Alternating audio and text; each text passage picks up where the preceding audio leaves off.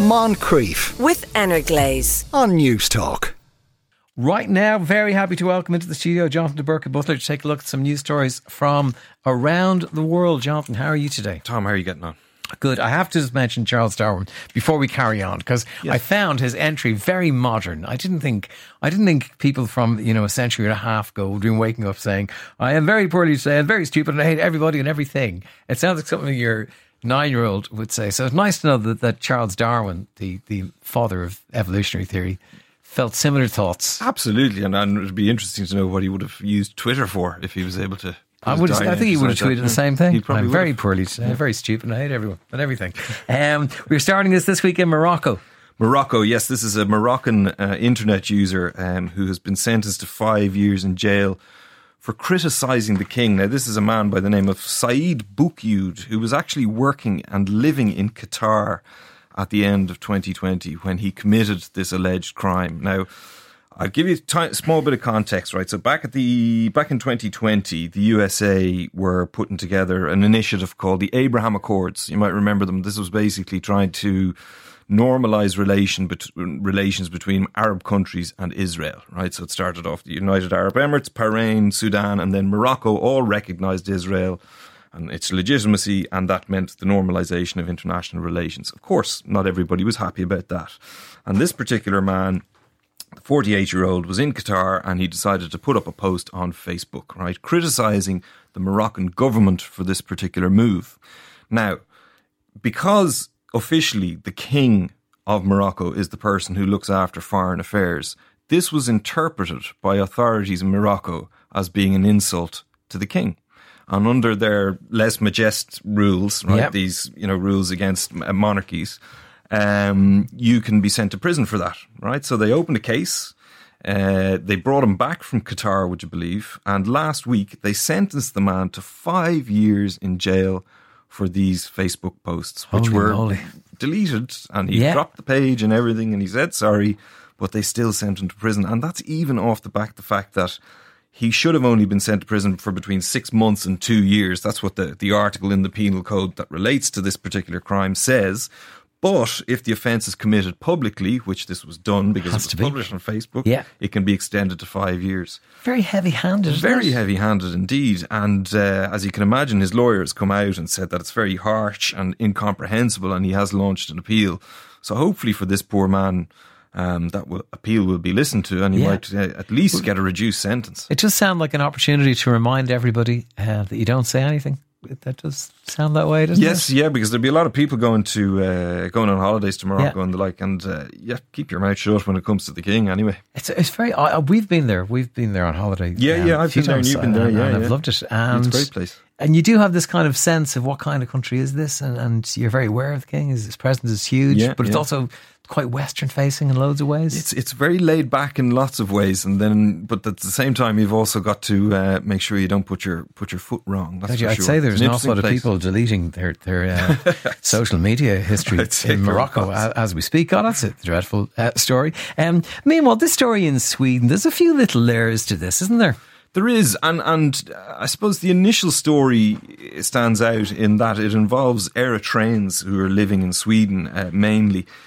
Just again, a little bit of context. There's about 45 to 46,000 Eritreans living in Sweden, right? Seems like a huge number. It's a lot, okay, and they're the people, only the people who were born in Eritrea, so the ones that are counted as migrants. There's probably more than that who are part of the diaspora, if you like. Now, Eritrea has been an independent country for about 30 years, right? So it was under the rule of Ethiopia for years, and as you know, it's a very repressive regime there, right?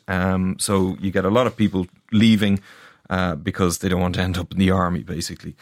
So an awful lot of them, as I said, have gone up to Sweden, and it's a bit strange because you've got people there who obviously support the government, and then there are other people there who don't support the government, right? Now, every year since the 1990s, there's been an Eritrea-themed cultural festival in a suburb of Stockholm, right? Now, this year there was trouble at it when anti-government protests, that's anti-Eritrean government protesters, about 1,000 of them, broke a police cordon. So obviously the police were expecting some sort of trouble, and they went in and they burnt booths and vehicles and caused trouble. There was 52 people injured between 100 and 200 people were arrested. And it's something that looks very bad for the community in Sweden and in Stockholm. But as I said, there is deep-seated antagonism between Eritreans in Sweden, those that support the government and those that absolutely hate them. So it's, in many ways, it's not surprising. And there has been trouble before in Sweden relating to this particular cohort. It's funny, when you see the story, you think it's people are reacting, Swedish people are reacting against the Eritreans and saying, what are you doing here now? But in reality, it's Eritreans amongst themselves. It is Eritreans amongst themselves, but your initial point there is well made, because the reaction from Sweden and Swedish people will be interesting to see. I mean, the Minister for Justice came out, and I'll quote him if you don't mind, and said it's not reasonable for Sweden to be drawn into other countries' domestic conflicts in this way. And it's a fair point. Absolutely. And he said if you flee Sweden to escape violence, you must not cause violence here. Yeah, that's a fair point. And he, Sweden is at a bit of a crossroads at the moment. You've got the Swedish Democrats, who are a right-wing party, who have 73 seats in Parliament, right? They're actually part of a confidence and supply deal with the government, which is kind of centre-right already. So, they could do without this kind of thing, or else you're going to see a major tilt to the right, and this just adds fuel to the fire. Very good. We go over to this story of the helicopter, which has been found languishing in a kind of theme park place, isn't it? But which has this really dark history behind it. It's a very interesting story. You'll know about General Pinochet, who of course was the head of the dictatorship in Chile from 1973 to 1990, right? And one of his tricks or terrorism tricks, I suppose, that he used to do, very much like what they did in Argentina and Uruguay as well, was basically bring opponents up in a plane or a helicopter, drug them and fling them into the Pacific Ocean or into lakes and rivers. And the first known death flight that happened in October of 1973, when 3 of his opponents were put on a helicopter, a Puma with the registration H255, were flown over the Pacific and were flung into it, and they've never been found, right? And nobody's ever been prosecuted for this particular crime. Now, years later, obviously Pinochet was gone in 1990, and about 10 or 12 years later, the Chilean government began to come to terms with what had gone on before, and there was people looking for justice, and there's been a lot of campaigners, but there were those in the military who, of course, didn't want to be found. Yeah, naturally, yeah. And so they started getting rid of evidence. And one piece of evidence that they got rid of was this Puma H255, which we now discovered, or which we have now found out, was sold to a UK company in around about 2003, was used in 2005 at a few air shows. Then there's a kind of a gap of the history where we know that the helicopter was broken up, and a man who owns a company called Dog Tag Airsoft in Sussex, in a pine forest in Sussex, took delivery of it in November of 2014, and he kind of uses it as a centerpiece for one of his airsoft games, the shooting games that they play in these forests, right? And that's where it is now. And it's a piece of evidence. Actual one. It's the actual one. It's not just the same model or anything. No, not the same model. It's H255 is the registration on it. The first one. And it was used in the first known death flight in Chile. So obviously campaigners are looking for this to be returned to Chile, not because they think it can be used as evidence, because it's been stripped and the flight logs are all gone, but they want to probably use it as some sort of a memorial.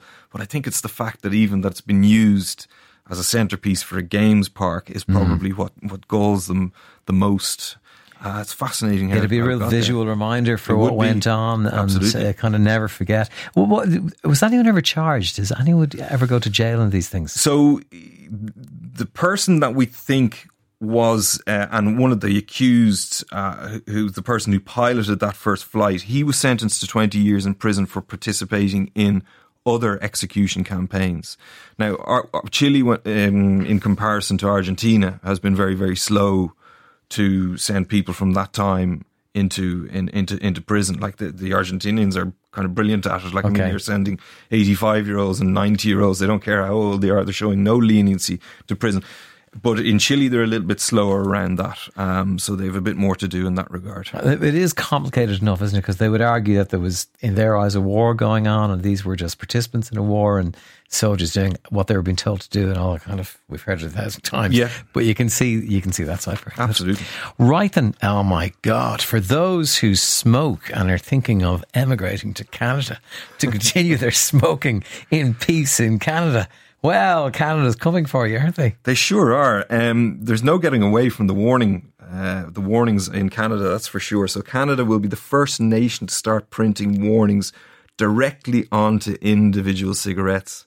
So they're going to put it around the filter, basically saying that is incredible. Cigarettes cause cancer, poison in every puff. So when you take it out, poison in every puff. Yeah, it's a good one. It is a good one. And you look down at the filter, you go to light it up, you're going to see these warnings at you from now on. The legislation actually comes into effect today. Arty movie that tries to have people smoking in it, trying to remember the good old days. I suppose it'll have it in there. See, poison in every puff coming at you. My God. Did you ever smoke? Never, no. You didn't. No, I always thought at some stage I might get the call up to Man United, you know. Yeah, it never came, but I wanted to make sure smoking wasn't going to be what stood in my way.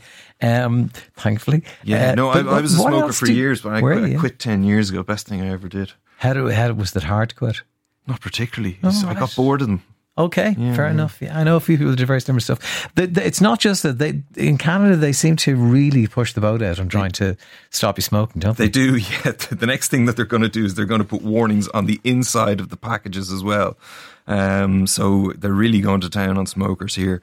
Now, they point out that, smoking continues to kill about 48,000 Canadians every year. And rates of smoker age 15 and over is about 10%. Is that high? I'd say it is high enough. Seems high, doesn't it? I'd say it is high enough. And they want to get that down to 5%. Even that seems high. Yeah. God, by 2035. Fair play to them. The rate of smokers aged 15 years or over is 10%. Mm-hmm. My word. And I'd love to know, is there a difference between the French-speaking parts and the English-speaking parts? You think the French-speaking parts are going to smoke more? I think they're going to smoke more. I'd say you're going to be proven right. Anyone there can shine a light. 53106 is the text number. This story, the Somalian athlete, using the word very loosely there. It's entertaining. It's a story I can relate to. Yeah, she's not going to be a world beater in athletics anyway. I did put out a tweet of the video of the actual race. I don't know if you've seen it. No. At DeBurca Butler, so you can have a look at it there. It's ridiculous. God love her. She was sent to the World University Games in China, and she entered into this 100 metres race. It was only a qualifier. Yeah. She completed it in 20 seconds. Now you might say, that's quite fast. But when you consider that the winner came in at 11 seconds, right, it's really not fast at all. And when you look at the video, it's even worse. God love her. This is 20-year-old Nazra Abukar Ali, who was selected to compete in this women's 100 metres. And it's caused a storm and major embarrassment back in Somalia. So the sports minister... Were they known to be relatively fast movers? Well, they are. They'd be more known for their long distance running, I think, really, rather than sprinting. No slouches. But God, it would have been fairly evident to anybody who saw her even lining out that she probably wasn't the fittest. Is there a bit of a story as to how she may have come to be there? Well, this is the problem. The sports minister on Wednesday ordered the chairwoman of the National Track and Field Federation to be suspended because there is a suspicion that she was related to the athlete and may well have sent her over to these games as some sort of a favour, but we really don't know. There's an investigation. It doesn't sound like it was much of a favour. It is reminding me of the story of Mary McAvoy. He used to give advice on this station years ago. He took part in a marathon in France, and she was running in it, and they came to her at the end and said, "Look, Mary, we're closing the town. We want to reopen the streets. The marathon is over. Can you just stop?" And she was going, "I'm not finished yet." They said, "Well, we can't wait." And did she finish? We can't wait. I think they did. They did make an exception for her. Things to look forward, keep an eye on in the coming days. Yeah, there's primaries in Argentina which are kicking off, and it's more to point out that there's going to be general elections there coming up in October. 2 years, on the 15th of August, it'll be 2 years since the Taliban took over in Afghanistan again. And the Edinburgh Festival is running until the 27th of August, so that started just a few days ago. And then I suppose the big news to watch out for in Africa is the developments in Niger. Now, we haven't covered it on this slot basically because it's been covered very well internationally, which is quite surprising, to be honest with you, but it's about time. But it is a very worrying situation, and it's something that is going to affect everybody in Europe directly, so you need to keep an eye on it. Very good, Jonathan. Thank you very much for that, John DeBurca Butler. Moncrief, weekdays at 2 p.m. with Energlaze on News Talk.